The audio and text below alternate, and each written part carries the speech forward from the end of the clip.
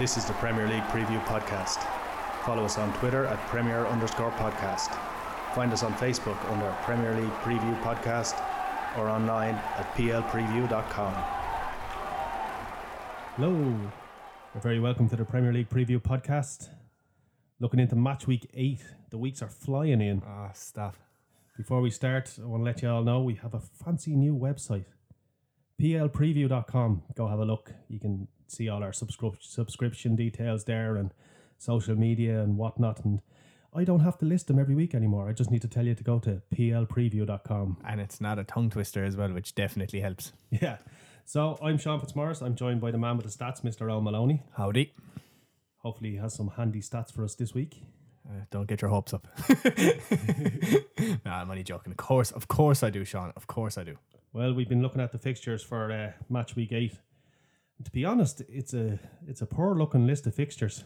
Yeah, if you're a man that does, a woman, of course, that does accumulators on a Saturday afternoon, I think this is one that you're gonna kind of have fancy. It's a week, like some weeks you wince and go, you may as well just throw your money down a well or make a wish. But like this kind of, you're looking through the fixtures this week and like, you know what, a lot of these games you can call, and it's kind of one of those weeks. There's not exactly any juicy fixtures, but look. Yeah.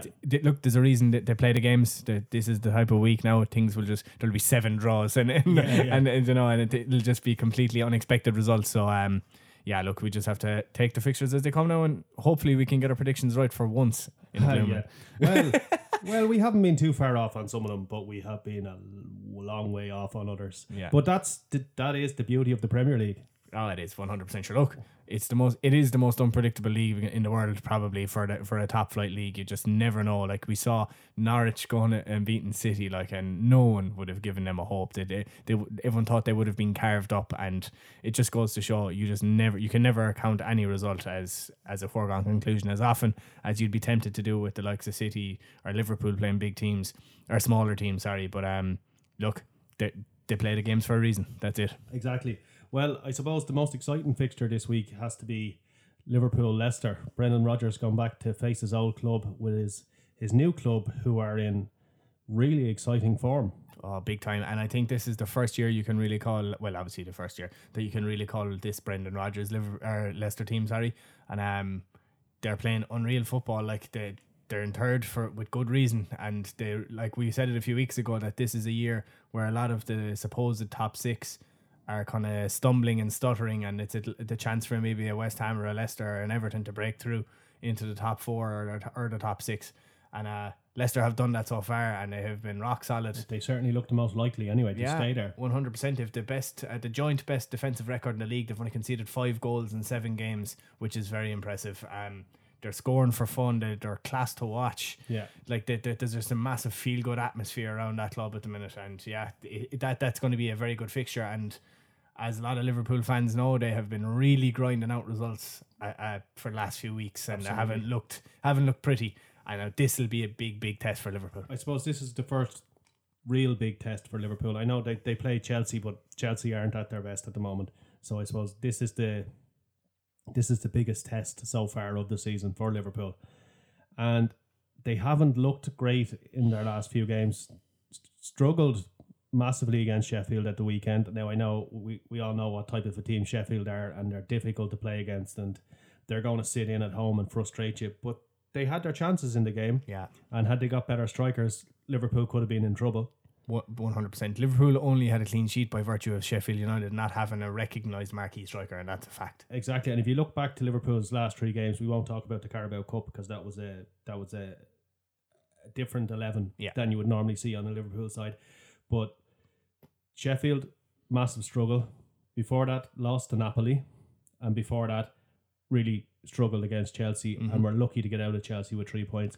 So even though they have a 100% record going back now 16 games, this looks like a proper test for them this weekend. Oh, big time. And when you talk to people that would have been Premier League fans for years and years, well, not years and years, but the last decade or 10 or 15 years, what they're saying this year about Liverpool is that they're winning ugly, and they're winning. A lot of United fans are saying it reminds them under Ferguson when They mightn't be playing the best. They might be going through rough spells, but they'd eke out those 1-0 wins or those 2-1 wins. And that's what Liverpool have done in their last 2 fixtures. And they've actually done since the start of the season, to be honest. Yeah. Bar was at the Burnley game. They won 3-0 at home. Yeah. That's the only real authoritative performance you've seen from Liverpool. They haven't been they haven't reached the form they had last year. Even though they've I know it sounds crazy because they're 7 out of 7, 5 points clear at the top of the Premier League. You have to think, Jesus, they're blowing everyone out of the water. They're not. They're just not. Like, yeah, even when they scored 4 goals against Norwich, but they still looked second best in large portions of that game.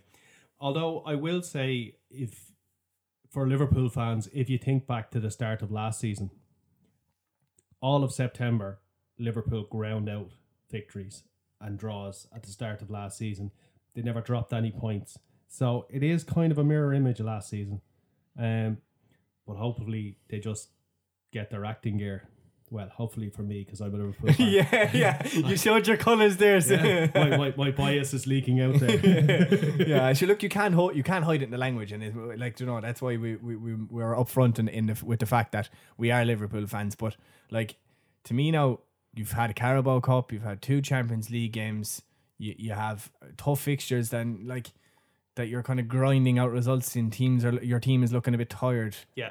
We have to say we're recording this podcast on Tuesday evening, so Liverpool haven't played Red Bull Salzburg yet, in case you're wondering why we haven't referenced that game, whether they won or lost, just because we're recording the day before. And this is a Premier League podcast, not a Champions League podcast. Exactly, yeah. Look, there's plenty of them you can go out and listen to if you want. But look, to me, this fixture looks, I know we've said this, we said it looks like a banana skin fixture a few times, but this is the one, and I'm going to put my colours to the mast here. This is the one that Liverpool will drop points in. They're going. I think I can see a scoring draw here, maybe a 1-1 draw. The only thing is, like, how long is it since Liverpool have dropped points at Anfield? I know they have the record gone back 16 games in away, home and away, but it's even longer at Anfield. It is. It's. I don't have it offhand, and I should have it offhand, but I think it's. You are the man with the stats. I know that's pathetic. I need the P45. I need to be sacked for that. But I can't remember offhand, but it's a long time. But look, records are there to be broken. It will be broken sooner rather than later, and it has to be. In fairness, I really thought Sheffield United at the weekend was going to be Liverpool's banana skin, because traditionally, not just with Liverpool, but with any team that goes on a big run like this, like City a few years ago went on an 18-game winning run, it's usually what's considered to be a minnow that is the banana skin that they come across. So I was expecting it against Sheffield, and for large portions of the game I thought, this is the one, this is where we're going to drop points here. But fortunately for Liverpool and Liverpool fans, they got out of it with 3 points. Horrible mistake for the poor Sheffield United goalkeeper Henderson. It was very, very unfortunate, wasn't it? You felt bad for him if you weren't a Liverpool fan. Yeah. and even in that, you did feel bad for him because, like, he was just kind of wrong-sided and at the very wrong time. His view was just slightly obstructed, and when it got to him, just trickled through his arms and his legs and went into the net. But like, look, you'd have to feel bad for him, but it's probably. It wasn't really deserved from Liverpool, like, to be honest about it. They were really struggling to create anything. Liverpool did create some clear-cut chances, but then again, so did Sheffield United. I will say, though, there seems to be, as watching as a spectator, there seems to be a weird thing that's happened. Since Sadio Mane lost the head with Salah for not passing, it's almost as if Salah is overcompensating now. Yeah. There was a number of times in the game, and a number of times in the game the week before, where Salah would normally have taken a shot, but he's attempted a pass and then losing possession. And I don't know, maybe I'm reading too much into it, but it certainly looks like that little spat has affected him a little bit. Definitely, and you saw him go. I think his confidence isn't sky high at the minute either. You saw him go through 1-on-1 with Henderson, and Henderson saved it. And ordinarily, he'd find a way around Henderson and just tap it into an open net. Yeah. But I think you're seeing it. Like, Bobby has always been a kind of creator in chief, but you saw it. He himself as well. He needs to be a bit more greedy, I think, because he laid that ball off with the shot that Mane hit the post with. Yeah, correct. Like, he laid that. He was 6 yards out and he laid it off. I know Mane was in a slightly better position, but a striker's instinct, if you're 6 yards out, you're creating a tiny bit of space and you're putting your foot through that ball as hard as you can. Exactly. But like, no, he chose to lay it off. So I don't know. Maybe Mane is selfish, but you need to be. If you want to, like he was not happy that he had to share that golden boot with Salah and Aubameyang last year, and he wants it on his own this year. And you can see if he's in a glorious position and a player doesn't pass the ball to him, fair enough, he's going to be angry about it and he's justified. But at the same time, the rest of them can't be pandering to Sadio Mane and seeing where he is every time they have an opportunity. Yeah. You just need to. They need to be a bit more ballsy and take the initiative themselves. And yeah, well, it is the natural instinct of any striker to be greedy, and that's what makes the best strikers because they are greedy. But even Salah for a long time has had a reputation of being greedy, but that was all right because he was scoring 30 to 40 goals a season. That greediness has to be there, and look, yes, exactly. They need to start being a bit more individualistic. Exactly. Like they are great, they work great as a front heel. Like you saw that chance I just referenced, Firmino laying it off to Mane who hit the post. Yeah, the three of them were almost in a line as they broke with Salah on the ball as they broke forward. They work brilliantly as a unit, but at the same time they're three individuals within a unit too, and they're three strikers that should be aiming to be hitting double digit 15-20 goals plus a season. Exactly. So you read like Firmino should have hit that, and Salah needs to be more greedy again. That's just the end of that rant. Exactly. Now let's focus on Leicester for a little bit because we can't talk about Liverpool all the time. Jamie Vardy, he's going on form. He's going to pose a problem, and especially if we decide to play that high line. He is looking at Liverpool at the moment, and he is licking his lips. Yeah. The high line that Liverpool have been playing, Sheffield's players got in behind it a couple of times. It's happened numerous times this season. It's set up for Vardy. It's literally this is Jamie Vardy territory. It is.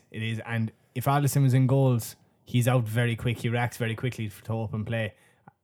Adrian doesn't. He's not that same kind of line speed. Yeah. So it worries me, and that's why I am predicting that Leicester will score at least a goal and will force a draw. But it's that he's going to sit on that shoulder. He's going to break their hearts. He's going to be making lateral runs along the line. Yeah. He's going to torment the living daylights out of them.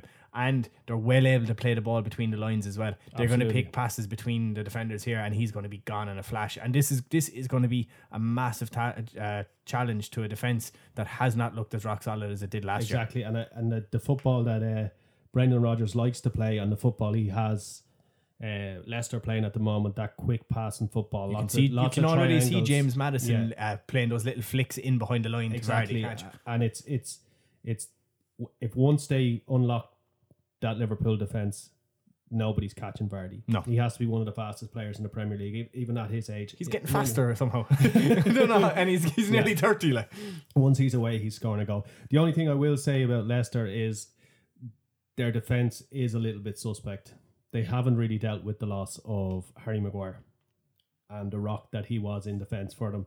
So I think there are opportunities for the Liverpool forwards there against that defence. I would agree with you, but at the same time, they've only conceded 5 goals, so they aren't as strong personnel wise. Yeah. But whatever system they seem it's working. The system that they're playing is working because they're not conceding the goals now. They are yielding a few chances, all right, and they're not as.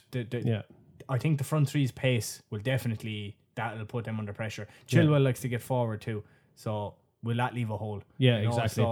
And I fancy any of Liverpool's forwards against Johnny Evans, to be honest. Oh, you'd have to. Yeah. Sorry, by the way, I just said Jamie Vardy's nearly 30. He wishes he's 32. so that's makes it even more perplexing, but that he seems to have gained speed in the last 2 years. The man with the stats has resorted to Googling stats on the fly. I did no such thing. He's such a liar. But no, I did, absolutely. But like the as you said, like the speed and Johnny Evans, like you wouldn't be confident in him in centre half. So no. Like the speed, like this has to me it just has goals written all over. But how many is the key to predicting? I see a draw, I see a scoring draw, and I pray. Obviously, I'm not even going to hide my bias here. Like I'm going to pray that Liverpool get over it, but I don't think they will. I think this is going to be a real tough fixture to a team that might be tired running into Saturday. Right. Well, give us a prediction. I'm going to go 2-2. 2-2. Yeah. You did a lot of this last week. 2-2, 3-3, sure, 4-4, 6-6, 7-7, 8-8. 2-2. 2-2. I think Liverpool will win it because they're at Anfield. I think Leicester will probably score. So I'm going to go 2-1 Liverpool. 2-1, that's it. Sure. You'd swear you were picking something that was so different to me, like, you know, and he's lambasting me then, like. Well, I'm not picking a draw. Right, fair enough. Like, if we went through all the draws you picked on this podcast over the last couple of weeks, like, there'd never be a win in the Premier League. Excuse me, yeah, you'd win the league with 39 points. Bournemouth and West Ham, like I called it a high-scoring draw in that last week. You did, and it came through. I said, in fairness to Oni Maloney, I said last week that Bournemouth West Ham was going to end 0-0. You said it was going to be a kind of a 3-3 kind of game, and it finished 2-2. So, look, you were closest. Close enough. But anyway, that was last week. This is this week. Yeah, this is this week. I've plenty of time to be wrong again. Now, that was obviously Liverpool Leicester. It's the pick of the games for the weekend. There's no bones about it, really. I suppose the next best looking fixture would have to be Southampton versus Chelsea. That's only because you love Southampton, like. No, you're joking. I have to say though, I always hated Chelsea. There was something about no. Okay, seriously, I didn't see it going that way. No. But this is the point I'm trying to make here is I really dislike Chelsea, especially during the Mourinho years when that wouldn't be hard. Like, when they had all the money flooding in, the whole Mourinho Rafa thing, all that sort of stuff. I just despise Chelsea and everything about them. But for some reason, since Lampard has taken over, I've fallen in love with them. I like the fact that he's refreshing it with youth. Lampard, I always loved, not in like a fanboy way, but just an admiration way.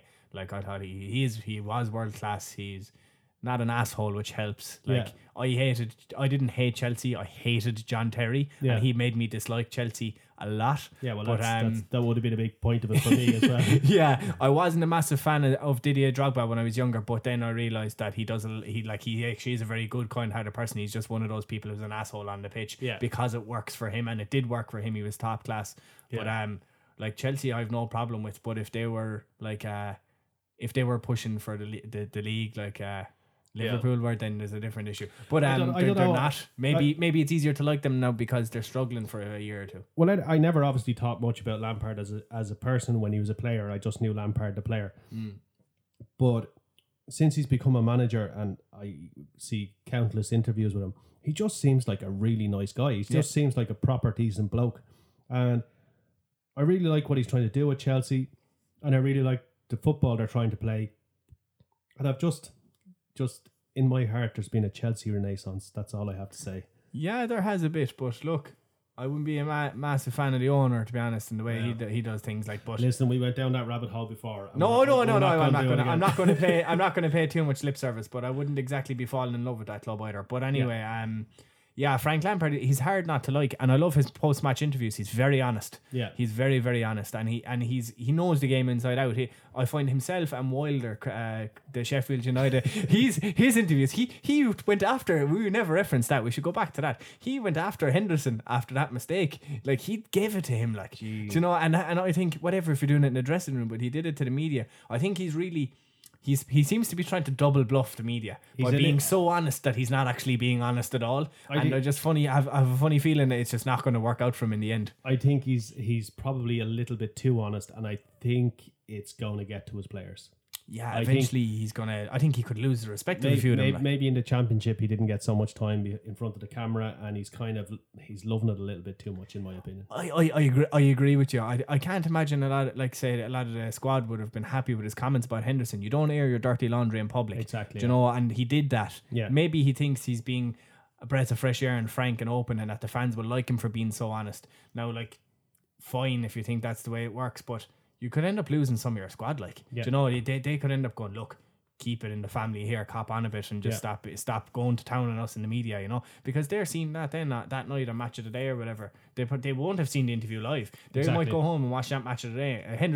Dean Henderson could be watching that and going, what the hell? What is he saying? Do you know, like, he made one mistake and he's been very, very good for Sheffield United. That point has to be made as well. He's been very good for them, like. Yeah, he has, absolutely. And I know they were saying in commentary during the game that he will be devastated by the mistake. He sees himself as a future England number one. And good goalkeepers have that confidence, and fair play to the young lad for having that confidence. Yeah. So there's no one who would be more devastated by his mistake than he was. Oh, 100%. And there's no... Like, a manager in any position, in business, in football, in any sport, you don't knock someone's confidence like that over a mistake. That's not how you handle a mistake. You don't publicly lambaste a member of your staff, a member of your team for human error. Yeah.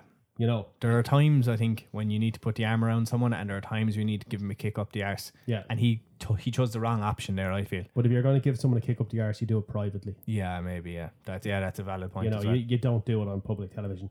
Anyway, we're getting way off the point. We're supposed to be talking about Southampton, Chelsea. But Frank Lampard, he's been very open, and I think I can't see too many people, bar Chelsea's rivals and rival fans, can have a problem with him. He's obviously come in, he's been handcuffed with all the situations with Chelsea. We've gone into that before, but he's done a great job. He's having faith in the youth. He's trying to replenish the squad, and it's working to an extent. Yeah,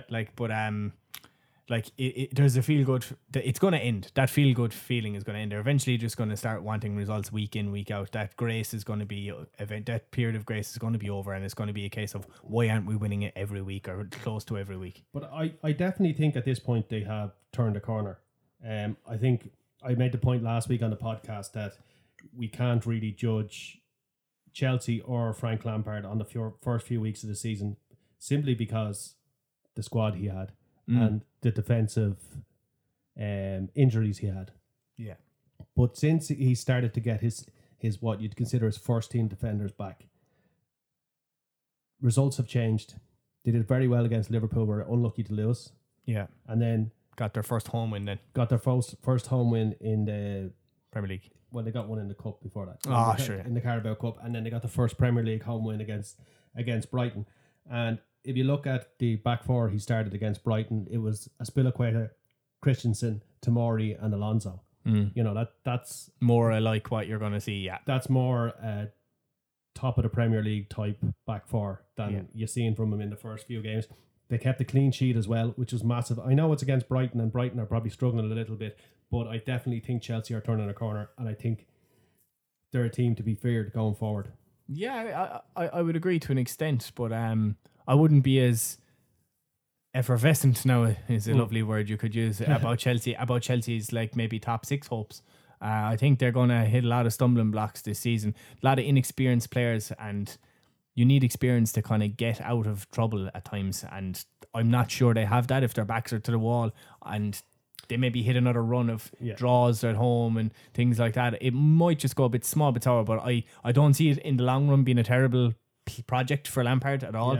But just this season, I think if they could get top 6, I think he'll be happy. Champions League be brilliant for that club, but me personally, I don't see that happening this season. I think they're a ways off Champions League, but I definitely think they're a contender for the top 6, especially now that they're starting to get players back. The only worrying thing is, and I know I harp on about him probably every week, it's Conte didn't play against Brighton. He didn't start against Brighton.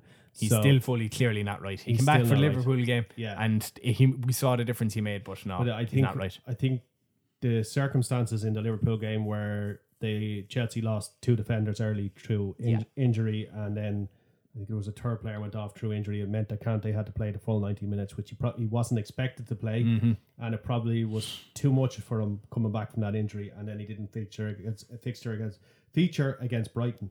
But you know, probably a team like Chelsea, if there's a game they can afford to leave out players like Kante, it's against Brighton. But anyway, they're going to the south coast of the weekend. They're playing Southampton at St Mary's. Yeah. I don't think they'll fear this fixture, to be honest. I don't think so. I think this is a good fixture for Chelsea as their confidence is starting to grow. I think this is a good fixture for them. Absolutely. I think it's a good fixture as well to try and get 2 clean sheets in a row for a back four that needs a bit of confidence, needs a run of clean sheets. And the goals, like I know they have Nathan Redmond back now, but Jesus, like you saw the goal they got there against Spurs to Southampton. It was an absolute gift. Other than that, like I think they had 1 or 2 other chances, but not major bar that, and I can see it being similar enough. Southampton are going to struggle to they play lovely football and all well and good, but if you ain't putting them in the back of the net, it doesn't count for a thing. It doesn't count for a thing. So Southampton had a one-man advantage for an hour of that game against Spurs. So Spurs went down to 10 men in the 30th minute, I think it was. 31st minute. Yeah. And which gave Southampton an hour to pull the game back and to get a winner. They were 1-0 down when the red card happened. And they didn't even come close. No, so Spurs dominated. I have to say now it was a very good performance from Spurs. It was Spurs completely dominated with a man less, and Southampton never really. If you're a Southampton fan, you have to be very worried about, because if you think about it, Southampton are a team that would consider themselves to be in around the top 6-7 in the Premier League. They ain't. And if Spurs are 4th, 5th in the Premier League and they give you a one-man advantage for an hour, you would hope to be. You would hope to be beating them. Like, you'd have to be getting a point. You'd have to be hoping for a result. But in my estimation of Southampton so far, you probably have the top 6, even though they're humming and hawing, drawn with each other as we saw last night, and they're dropping points left, right, and centre. I still see the top 6 clear. I have Everton and I put Leicester now have probably catapulted themselves into that argument. I have West Ham and just below that again, and then I'd have Everton and Southampton on a kind of. Now Everton would want to right their wrongs. We'll talk about them later on, but I just see Southampton maybe mid-table, and that's it. That's where I'm seeing it. And in relation to this weekend, like Chelsea are scoring, like Tammy Abraham didn't score at the weekend, but geez, he did everything but score. He hit the post, he created a rake of chances. He was very unlucky.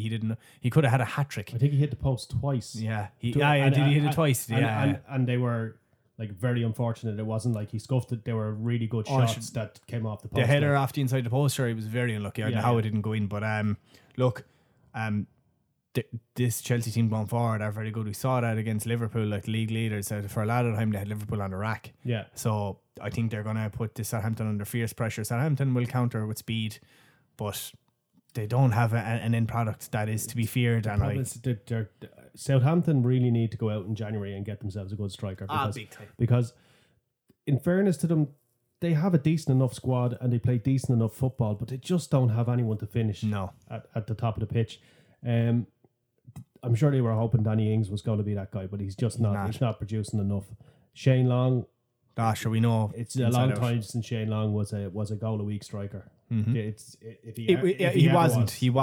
He might have got you 2 or 3 a month, and he was grand there to come off the bench or to play supplementary to someone else and break his, work rate. He'll do that for you, and he's very, very fast. Yeah, but he's not an instinctual killer. He's not a great finisher. No. And like if you're relying on him, you're in trouble from the get-go. Like. Yeah, absolutely. Well, let's make a call on this and make an old prediction. I'm going to go Chelsea to win 2-0. I think they'll win this comfortably enough, even being away from home. We've seen Southampton give some big teams games. We saw it with United. We saw it with Liverpool. They gave Liverpool a good game. But I don't know. I think the kind of luster has kind of gone off Southampton a small bit, and they just don't create enough. They don't score enough goals. So it's as simple as that. I just see Chelsea winning this. They're going well at the minute, and Chelsea to win 2-0. Yeah, I pretty much bang on agree with you. I'm going to go with Chelsea 2-0 as well. Well, you folks, you know what to do. Go out and back Southampton. Yeah.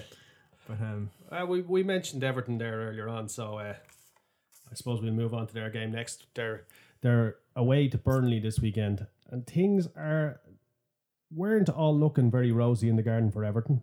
Although, even though they lost 3-1, they put in a stellar performance for the best part of 60 minutes against the Manchester City. I was about to say the league leaders.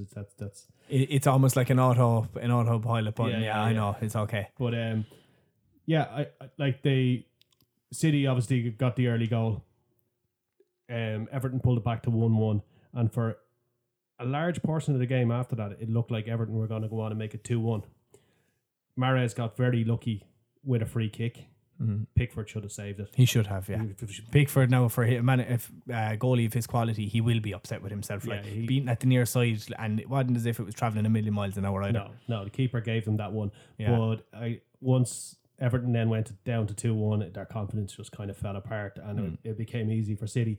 But I will say, for a side that has performed so poorly up until that game, they were quite good. Like, we both sat here last week and said that Marco Silva would be sacked before or straight after that City game.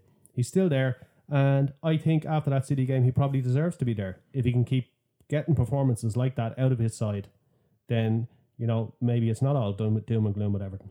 Maybe not. Look, moral victories only get you so far as well. I know, like, they put in a good shift, and they did. They performed well. But we're seeing teams perform a bit better now against this weakened back four of City. Yeah. They're getting at them a bit more. So maybe you have to take what you're seeing from teams against City in the last couple of weeks with a pinch of salt. Yeah, so, like, if Norwich if Norwich can go and beat City, like, there's no reason anyone else can't raise a gallop. I know that was probably a poor performance from City, but at the same time, like, you're not, like, bar the 8-0, you're not seeing City in complete control of games. You're still, annoyingly, you're still seeing teams concede early goals against City, and that's giving them a head start that often they can get their tails up and then go and eviscerate teams. But when that doesn't happen, you're starting to see that they can be got at. Yeah. And Everton did that well, and fair play to them. But I'd have Everton and Aston Villa kind of in the same category now, where moral victories are starting to become very, very meaningless. Yeah. Like, Villa, same thing with Villa. They need to start putting points on the board now. Like, you can go out and you can get your, oh yeah, you performed well against a big team or whatever. So what? Like, if you're getting no points, I know it's City and you have to take it with a pinch of salt. They are a very, very good side, but at the same time, look, that counts for nothing in the end. It really doesn't. And look, you have to take the Roy Keane angle on this one. Yeah, the Everton really needs to start performing. They need to start performing today. When you're a struggling team that needs a performance, the last place you want to be going is Turf Moor. Oh, jeez, yeah, they'll strangle the life out of them. Like, yeah. And as an Everton fan, it's just when you're just hoping you see a Watford coming up soon. You're hoping you're welcoming Brighton to Goodison Park soon, but going to Turf Moor is just not one you want. It's just a gritty. They're really grinding out results. Like, they were lucky, I reckon, last weekend to draw with Villa, but they just seem to grind out results, find ways of getting results, and like this one will be if everything can go and earn 3 points, by God, they'll know they've earned it. Yeah, absolutely. I was quite surprised at the Villa result. I know I said in last week's podcast when we previewed the Villa Burnley game that they were two ridiculously similar teams, and if the players swapped jerseys, you probably wouldn't notice. But I didn't expect it to be so similar that it would finish 2-2. I thought Burnley would have had just that little bit more than Villa and be able to take 3 points from there. But I think definitely at Turf Moor, it's a horrible prospect for Everton going there. It's a horrible prospect for any team going there. Never mind a team that's low on confidence. Yeah, Everton, no, they need to score here. Whatever, if they get a point, nil all. No, they need to score. They need to get a feel good factor up, and they need 3 points, to be honest about it. Like, they're also another team that is really struggling for goals. They are big time. He's moved Richarlison out to the wing since he's come in, which I just find is a very strange thing to do for someone who was scoring so many goals from the centre. I was just going to say, I think he needs to play behind the striker. I think that's where he's plays at his best, to be honest. And I was keen on Richarlison this year. I was expecting fairly big things from him, and he just hasn't performed yet. He hasn't done it at all. Like, the new additions aren't doing much. Alex Iwobi, I thought, was a strange acquisition in the first place, and it just doesn't seem to be working out. Moise Keane maybe taking time to settle in. He's very young. It's a new experience, a new league for him. Calvert-Lewin as well. Calvert-Lewin, in fairness, he scored, and he in fairness, he nicked it off Seamus Coleman, is what he did. Absolutely. It was Coleman's goal. It completely was, and you could see Coleman's reaction afterwards. He was not happy that goal was taken off. And to be fair, it could have been taken off Everton altogether, because I'm not sure that Calvert-Lewin was even on side for that goal. Yeah, there would have been holy war if that had occurred. But he hums and he haws, Calvert-Lewin. He's not one to be relying on. I think he's still young, and he is, and he's a lot of pressure on him. It's a lot of pressure to be the number one striker for a Premier League side. I think that they should look at putting Richarlison in there, either to help him out or instead of him. I don't understand why he wouldn't put Calvert-Lewin wider and leave Richarlison in the middle. Like, Richarlison has proved at Everton that he can score goals. Oh, he can, he can. Yeah, and I'd agree with you. I'd agree with that point completely. Yeah. That might be something they look at, but also you can see, maybe it's just me, but I think I can see from Richarlison's demeanour, he's not happy. He's not happy that he's been.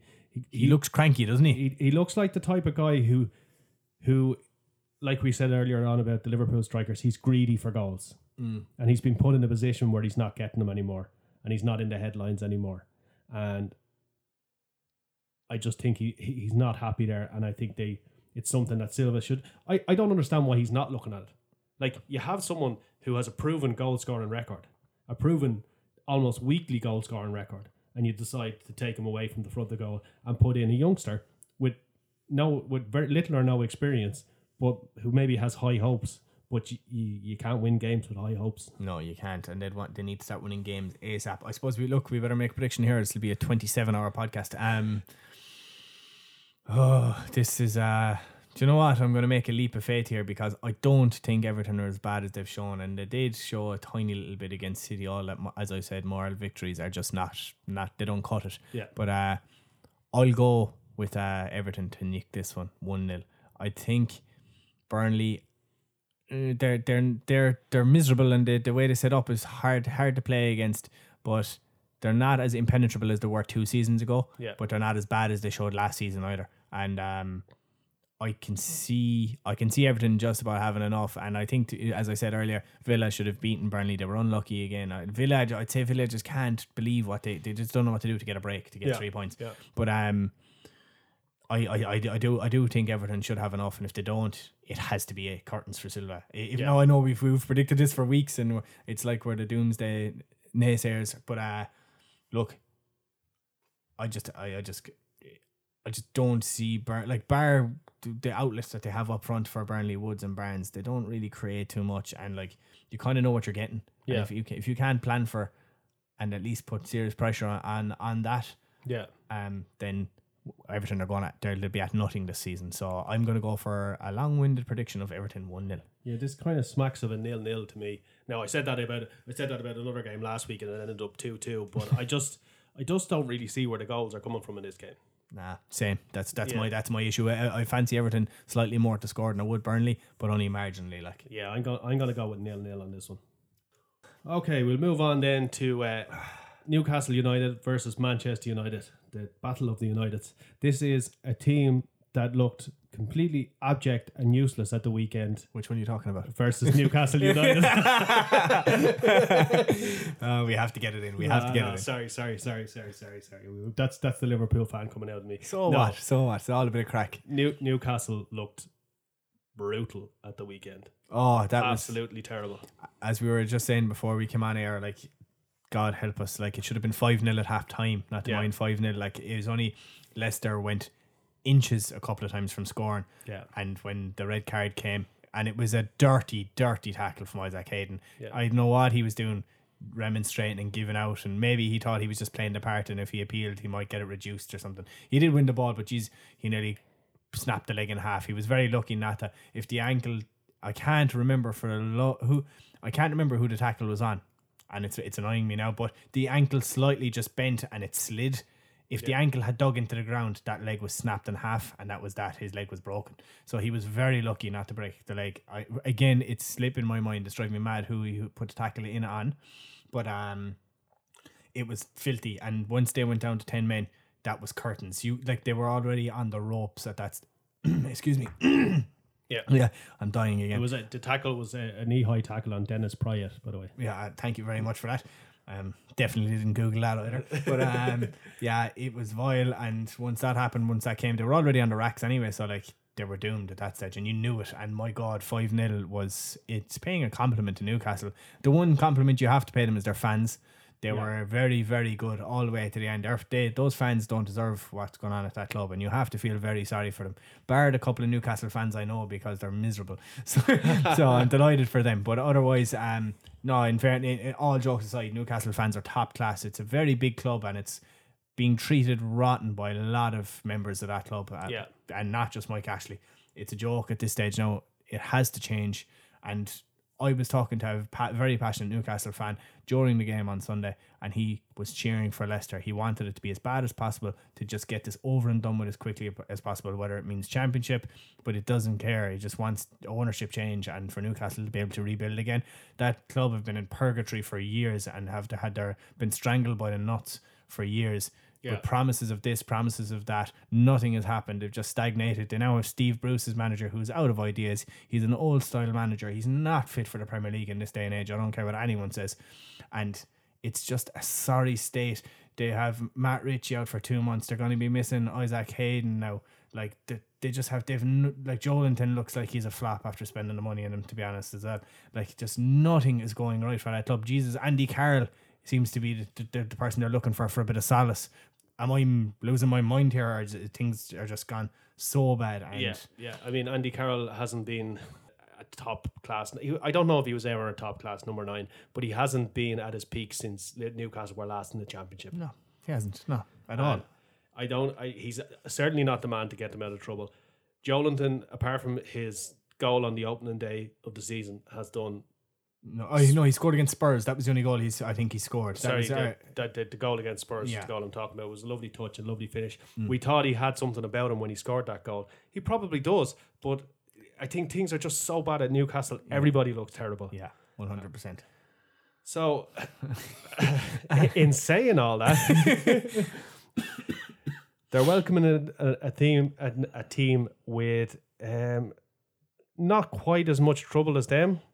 But they're not a team, not in a great place at the moment. No, they're not. No, they're probably, from a fan's perspective, just as frustrated because they're just not getting enough out of what they have. Maybe when you're looking at the squad, though, it's kind of, I was looking at the team that played Arsenal last night, and I just looked and I thought, you know what, that's bang average. Yeah. No Wan-Bissaka there.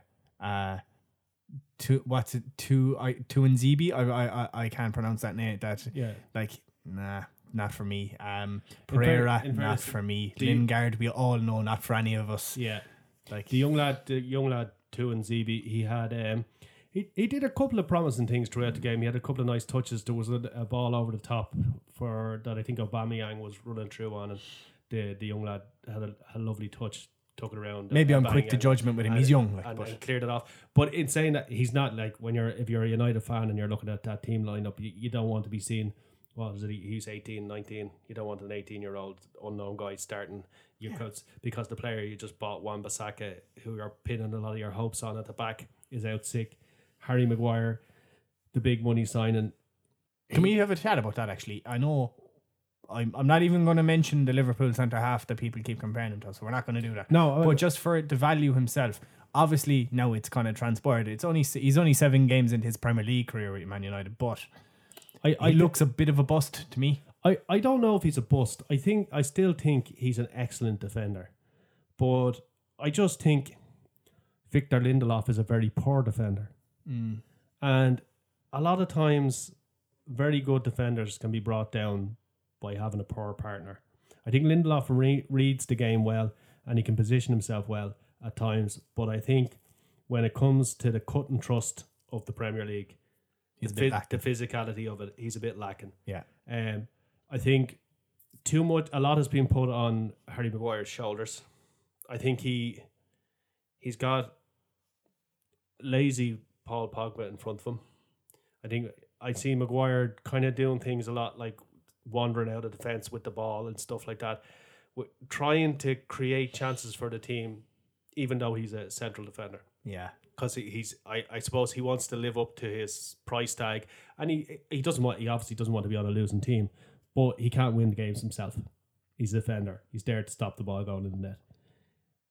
Only for himself and De Gea on Monday night against Arsenal, they could have lost 4 or 5-1. In fairness, the goal United got was a good goal. Yeah. It was a quality finish from McTominay. Yeah, put them 1-0, and it was just before half time, and it looked like they were going to get the win. But the Arsenal side that came out in the second half were just, they should have. In fairness, Arsenal had to have left that game very disappointed. They didn't get 3 points. Arsenal keep doing that. Like, I don't know whether it's me or what, but I keep seeing Arsenal perform unreal for 45 minutes and terrible for another 45. I tell you who I think is a bust.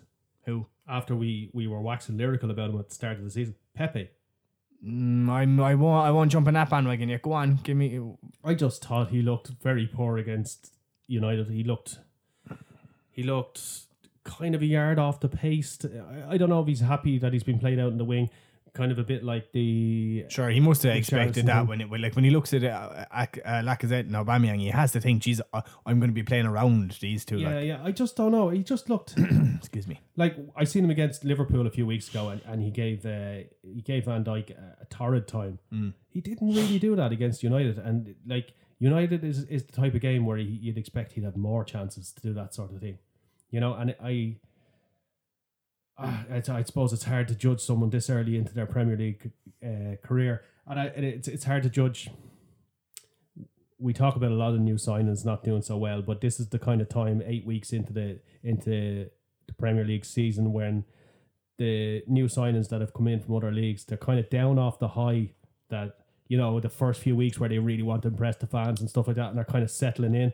And sometimes there is a kind of a dip around September, October for new signings, and then they kind of lift and pick up for the rest of the season. So it's hard to really make a call, but I just think the last few games for Arsenal, Pepe has kind of been a little bit anonymous compared to what he was earlier on in the season. Be interesting to see. I just think they're very I know we know they're unpredictable, but against Watford, 2-0 up and clung by their fingernails on for a draw. Yeah. 2-0 down against Spurs and left the result after them. Yeah. Didn't play great in the first half against United, then come out, batter United, and should have won, but not get the result. Like this, it just seems that from 1 minute to the next, you don't know what you're getting for Arsenal. But when they turn it on, they look very good, to be fair. But when they are off, they're off. Like they're so unpredictable. It's funny. I think they really need to get a few wins on the board and try and get the confidence up. I think Emery's body language on the sidelines against United, he looks so frustrated with his players. Like there were silly things happening, passes going astray that shouldn't have gone astray, and chances that they like I said they would have left that game really disappointed. They didn't leave with 3 points, but it was their own doing.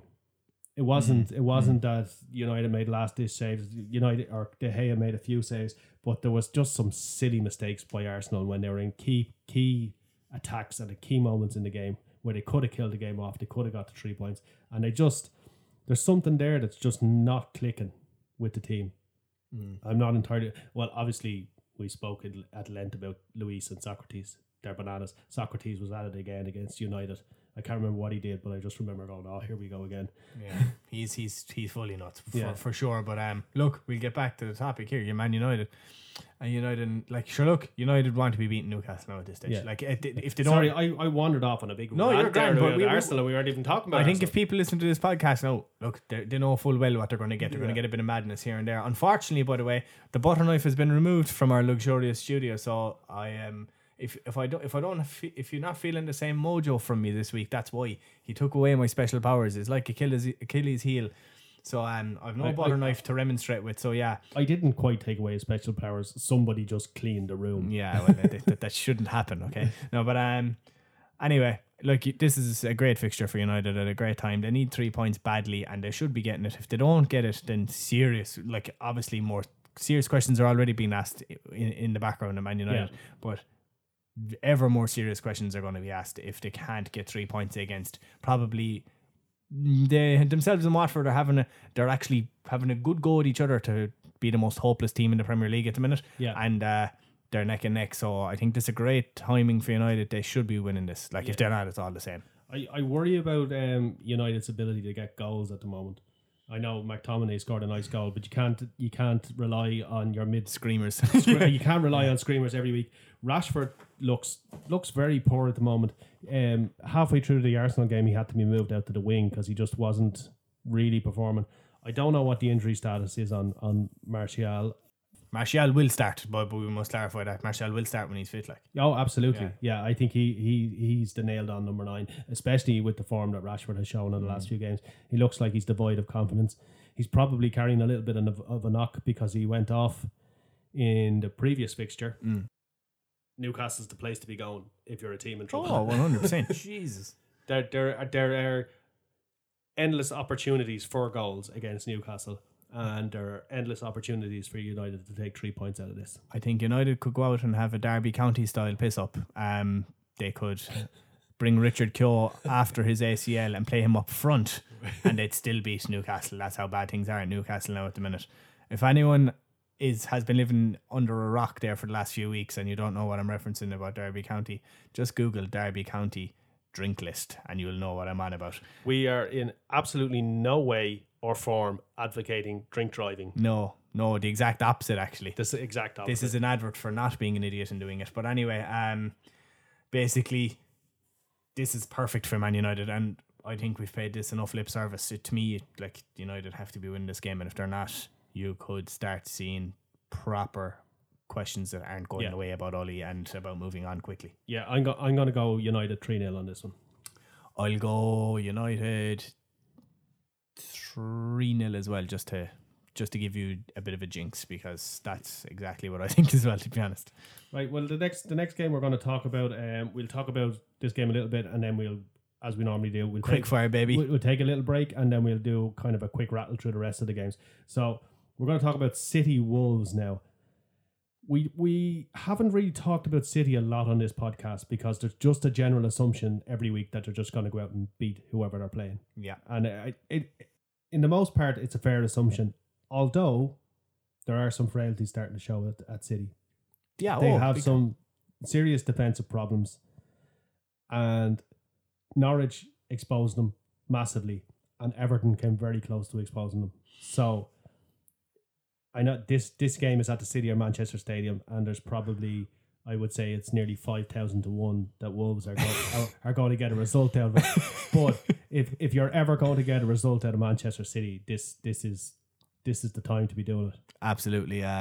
We as we're talking here on Tuesday evening, De Bruyne didn't train and he isn't playing in the Champions League tonight, so that's another worry for them as well, because he's been incredible at the start of the season. He's absolutely outstanding. Scored, I think, 2 or 3 goals, has created double that.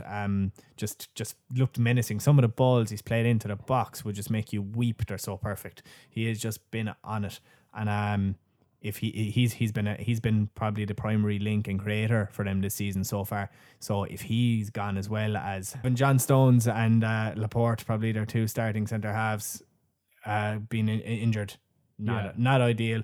They were never really massively rock solid at the back. Laporte is their best centre half. Him being out for a prolonged period of time weakens that. Now they have their probable creator and chief this season out.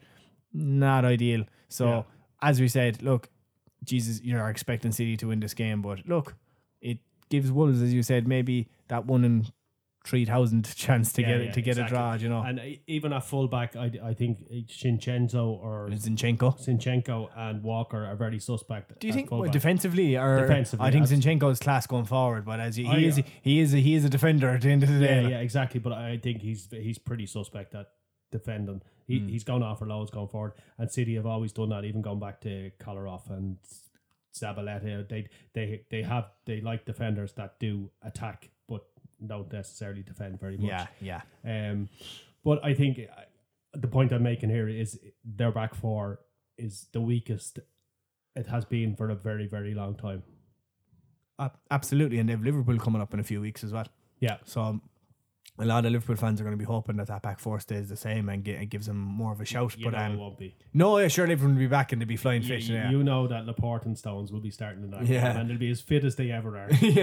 But in relation to this fixture, I know it's boring. Like, if as listening to this, you're just going, yeah, come on and say City are going to win. City are going to win, like, you know. Well, that's my prediction. They'll win by a couple of goals. They'll win 2-0. But you just have to give it that little bit of kudos that, look, they're not 100% at the back and they could get caught. But look, Wolves are in 18th or 19th, wherever they are at the minute. I can't remember offhand. They're in the bottom 5th of the league anyway, put it that way. Yeah. They just the amount of games they had from Europa League and that seems to have caught up with their squad, and they won. They won 2-0 last week, didn't they, against Watford? Yeah. So, well, obviously easy pickings there, but you can't say that. I think that's exactly a massive sign of the form they're in. Yeah, I think Leyton Orient would beat them 2-0. Like, so Wolves are in 13th at the moment, only on virtue of the fact that they beat Wolves and the other teams in around the bottom.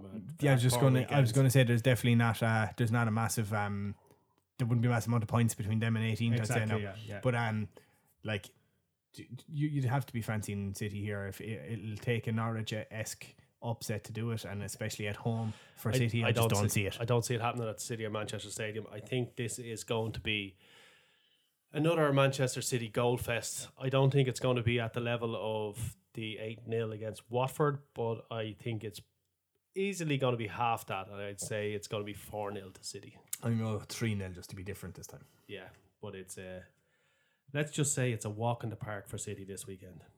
Yeah. And on that very depressing note, we're going to take a little break, and then we'll come back and talk about the rest of the games.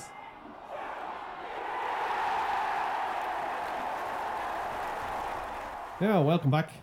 We just realised that the first half of the podcast was an hour long. Yeah, so we really apologise for ranting and raving for an hour. Absolutely apologise about that. And if you're still listening to us, thank you very much for putting up with our waffle for an hour. How dare you? We give insightful, interesting information about the upcoming Premier League fixtures, so don't you dare shit on our podcast. Okay.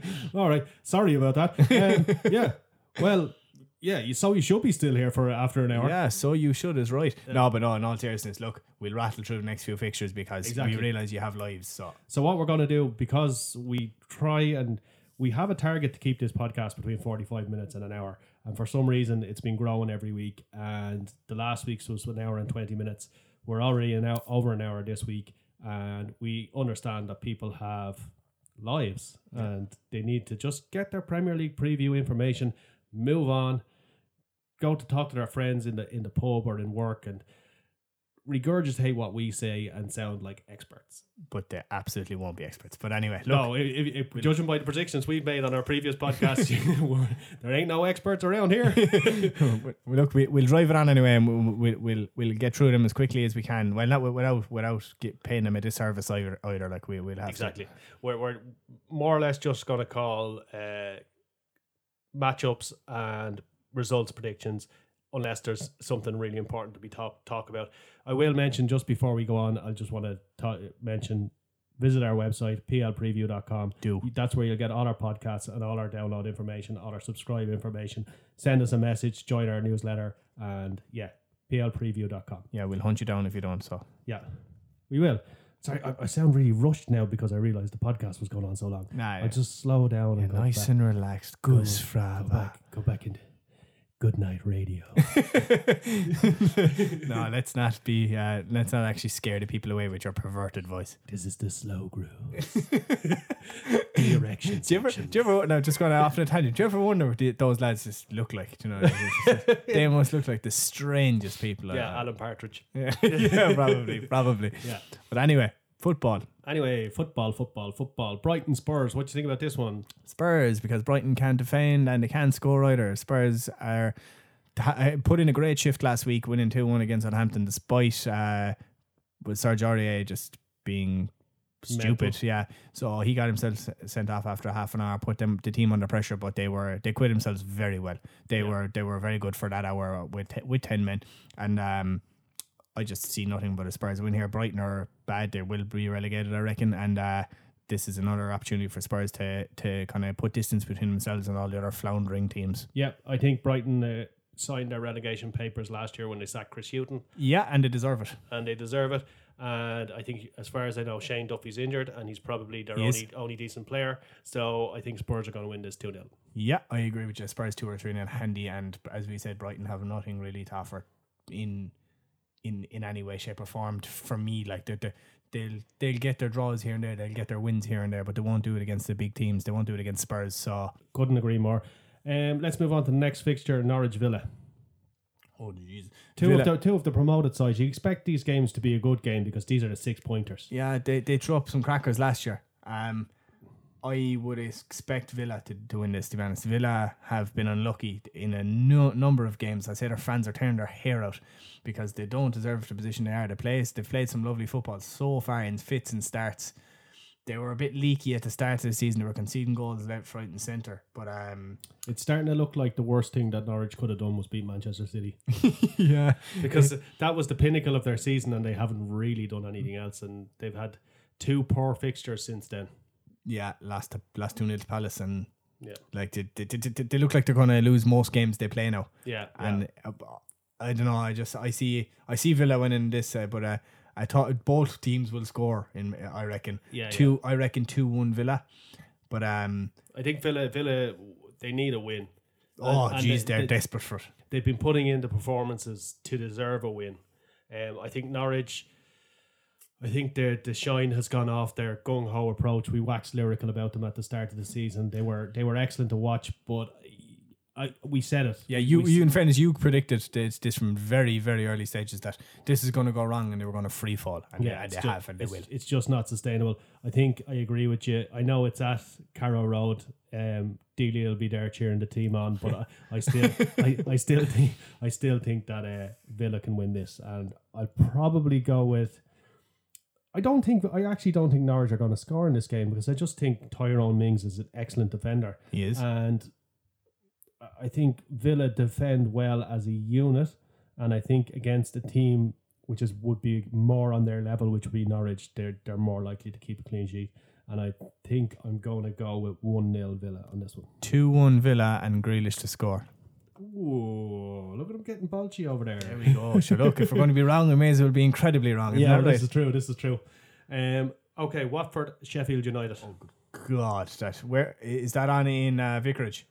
It's on in Watford, yeah. Yeah. Oh, good God, that's going to be a horrible game. Here's a prediction. That'll be the last game shown and match of the day on Saturday night. I that's not. I don't even think that's a prediction. I think that's just fact. That's God above in heaven. That's going to be like Watford desperately need to win a game of football. Will Sheffield go after it even though they're away from home now? Because they see Watford on the ropes. Would you reckon they will? I think they'd be very naive not to. I mean, in fairness to them, like I know against Everton, we spoke about how they never left their own half. They left their own half twice, and they had one shot on target and scored 2 goals. But I think they were a little bit more gung ho against Liverpool. They made a lot more forays forward against Liverpool. I know they were at home; it was at their ground. Maybe this is the tactic they're going to use away from home. They won't come out of their own half. At home, they'll try and create a few chances. Maybe now Watford, maybe they'll smell blood with Watford and say, look, we have to treat this like a home game, go after them. And Wilder is ballsy. I think he'll do that. I think they'd be very silly if they don't try and go for Watford, because Watford are on the ropes, and this is the time to get them. There was a little bit of a lift when Quique Sanchez-Flores came in first at that Arsenal game. They were lucky not to win that. They were unlucky not to win it, and they pulled it back from 2-0. But since then, it's gone back to. They can't defend. Like there is an issue that when you can't defend in a soccer game, or a football game, you're going to suffer for it, and they're suffering for it week in, week out. Yeah. But look, let's call a result on it. I think this is going to be 0-0. I will. Do you know what? We'll go with the Irish boys to score here. Enda Stevens to set up McGoldrick if he's back, and if not, Callum Robinson. An all-Irish goal to beat Watford 1-0. Jesus, you're getting very specific now with your predictions. If one of these come off, I have credit in the bank for weeks. You see. Yeah, this is true. And if one of these does come off, I will let you open next week's podcast and gloat about it. There's no letting. I'll be doing that regardless. Yeah, like the time I was gloating about Unai Emery using my tactics. Yeah, to be beaten. What's it, 3-1? Yeah, to be beaten 3-1. But he still used my tactics. Which moves us very nicely onto the last game we have to talk about, which is Arsenal-Bournemouth. Jesus, how is this the last game we got to? I don't know. No, actually, it's not the last game. Yeah, I knew there's one more after this one. You're losing it. But I'm not. I just can't read my own scribbles. Arsenal-Bournemouth. This again will have goals. Every game Bournemouth play will have goals. Yeah. They just go after it and are successful. Arsenal can't defend because they have 2 head the balls as centre halves. To me, this looks like a scoring win for Arsenal. I say Arsenal should have too much quality, and as we said, when they turn it on, they have the firepower up front, and they're well able to move the ball through the lines quickly. They've scored some lovely goals this season by doing that. I don't see anything in this game for Bournemouth. Not at the Emirates. I think Arsenal will win this handy. They should well, not should is a fairly strong word, but I think they'll fancy it. They'll fancy winning this game by a couple of goals. But to me, Bournemouth will score, and I think this will be a good game to watch now. Yeah, I can see a 3-1 Arsenal type of job. Yeah, Arsenal will score, definitely. They'll score a couple of goals. But Bournemouth it won't be easy. Bournemouth as well. You have to remember Callum Wilson and Josh King are playing very well at the minute. They are. That is true. But I just think to get a trip to the Emirates is just a step up a little bit too much for Bournemouth, and I think Arsenal should certainly on paper have way too much for them. I'm going to go 2-0 Arsenal. I'll go 3-1 Arsenal. I think with the likes of King, Wilson, Solanke, Harry Wilson is playing very well. Ryan Fraser, you've plenty of good talent going forward there. Like they can trouble the best defences in the league when they get going. Yeah. So I'll see Bournemouth scoring, but Arsenal probably have enough for them. Yeah. Okay, which leads us on to what is actually our last game. It's not the most scintillating of prospects either. I know you like West Ham, but West Ham versus Palace. That's not the worst in the world. As I said last week with Norwich and Palace. It was Palace and Norwich. You went that high pitched, I think my windows shattered here in the room. If anyone wants to sponsor the podcast, Window Glazing Company, this is your perfect opportunity. But like as I said last week with Palace and Norwich, anything could happen, and Palace got the job done in the end. To be fair, penalty, but look, they beat the worst defense in the league 2-0.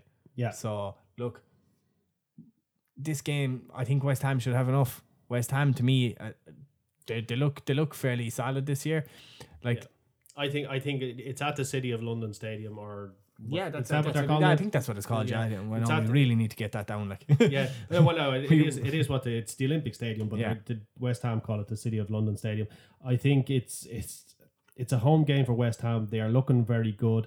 I think Lanzini's back. He came on the weekend. Lanzini's back, which is a massive plus for West Ham. I think they'll probably have too much for Palace at home. They should do. Cresswell is in red hot form as well. Scored 2 in his last 2. Holler looks really good. He does. Lanzini back. Anderson, I think did he narrowly miss a overhead kick? It would have been a cracker of a goal if he pulled it off. Yeah. I can't pronounce your man's name. I'm gonna have no, I'm not even gonna have an attempt at no. Go on, give it a go. It's nearly the end of the podcast. Nobody's left listening anyway. Go for it. I know I'm mixing up the letters now, so I'm not gonna do it. But oh god, begins with an F. Fornals. Fornals, is that what it is? Yeah, I was going to try something French sounding and terrible. That's the way I pronounce it, and he's in my ultimate team in FIFA 20, and that's how the commentators in FIFA 20. That's fair enough. We looked at they do the research, so look, we'll go with that. Yeah. Thought he had a cracker of a game last weekend. I will say he's only in my team till I make another few quid and buy some slightly better players. But he is a good player. Like, so look, he's a tidy little player, and I think he's very good for West Ham. I think West Ham certainly at the top end of the pitch. If you're looking at Haller, Lanzini, Fornals, Anderson, and Mark Noble be just behind that, and then they have Mikel Antonio still there as well. Zabaleta. They have experience at the back, not the fastest back four in the world, but they have experience at the back. Yeah, they have some quality players, and really when you look at Palace, you can't really see past Zaha. Maybe Andros Townsend. Yeah, he got a late goal there at the weekend, but he hasn't done a thing since really. They're not a great side, Palace, really. No, they're not at all. Like their midfield is slow. Their defence, man, in fairness to Ward, they pull off a ridiculous clearance the weekend. West Ham will win this game because Palace are bad. They only beat Norwich because Norwich cannot defend, and because Norwich are badder. Yeah, Norwich are badder. Milijevic obviously stuck the penalty. He's a very, very good penalty taker, and then they got a very late goal to seal the win. West Ham pose a hell of a lot more of a challenge. They're more solid at the back. They're very good going forward. We've seen that this season, and they'll score against Palace. Palace are slow at the back. Don't like that overall squad at all. Their best player doesn't want to be there at all, and he hasn't really done much this season. So look, to me, 2-0 West Ham. That's exactly the score I was going to go for. 2-0 West Ham. Easy peasy. Lemon squeezy. Easy peasy, lemon squeezy. As I said in earlier podcasts, I do an accumulator with our score predictions every week, and we are none the richer. So unsurprisingly, so we're on the breadline, but we're still providing this podcast. So if you do feel like giving us a little help, if you enjoy the podcast, visit plpreview.com. There is a donate button there. Buy us a cup of coffee just to say thanks. And know that your first donations will go towards buying me a straitjacket so I sit still and I won't be able to hold the butter knife anymore. So if you're a fan of the butter knife, maybe think about not donating. And if you like me sitting still, and if you don't want Sean to have to spend days editing my voice, throw a few quid into the kitty and it'll be very appreciated. Exactly. And do follow us on whatever format you want, any social media, podcast, subscribe, leave us a comment or a review. And that's it for this week. Enjoy yourselves. Enjoy your weekends. Don't drink too much beer. Enjoy your week. But do watch too much football. Excellent. And on that note, we will wrap up the podcast. Thank you for listening. Do visit us on plpreview.com. Good luck.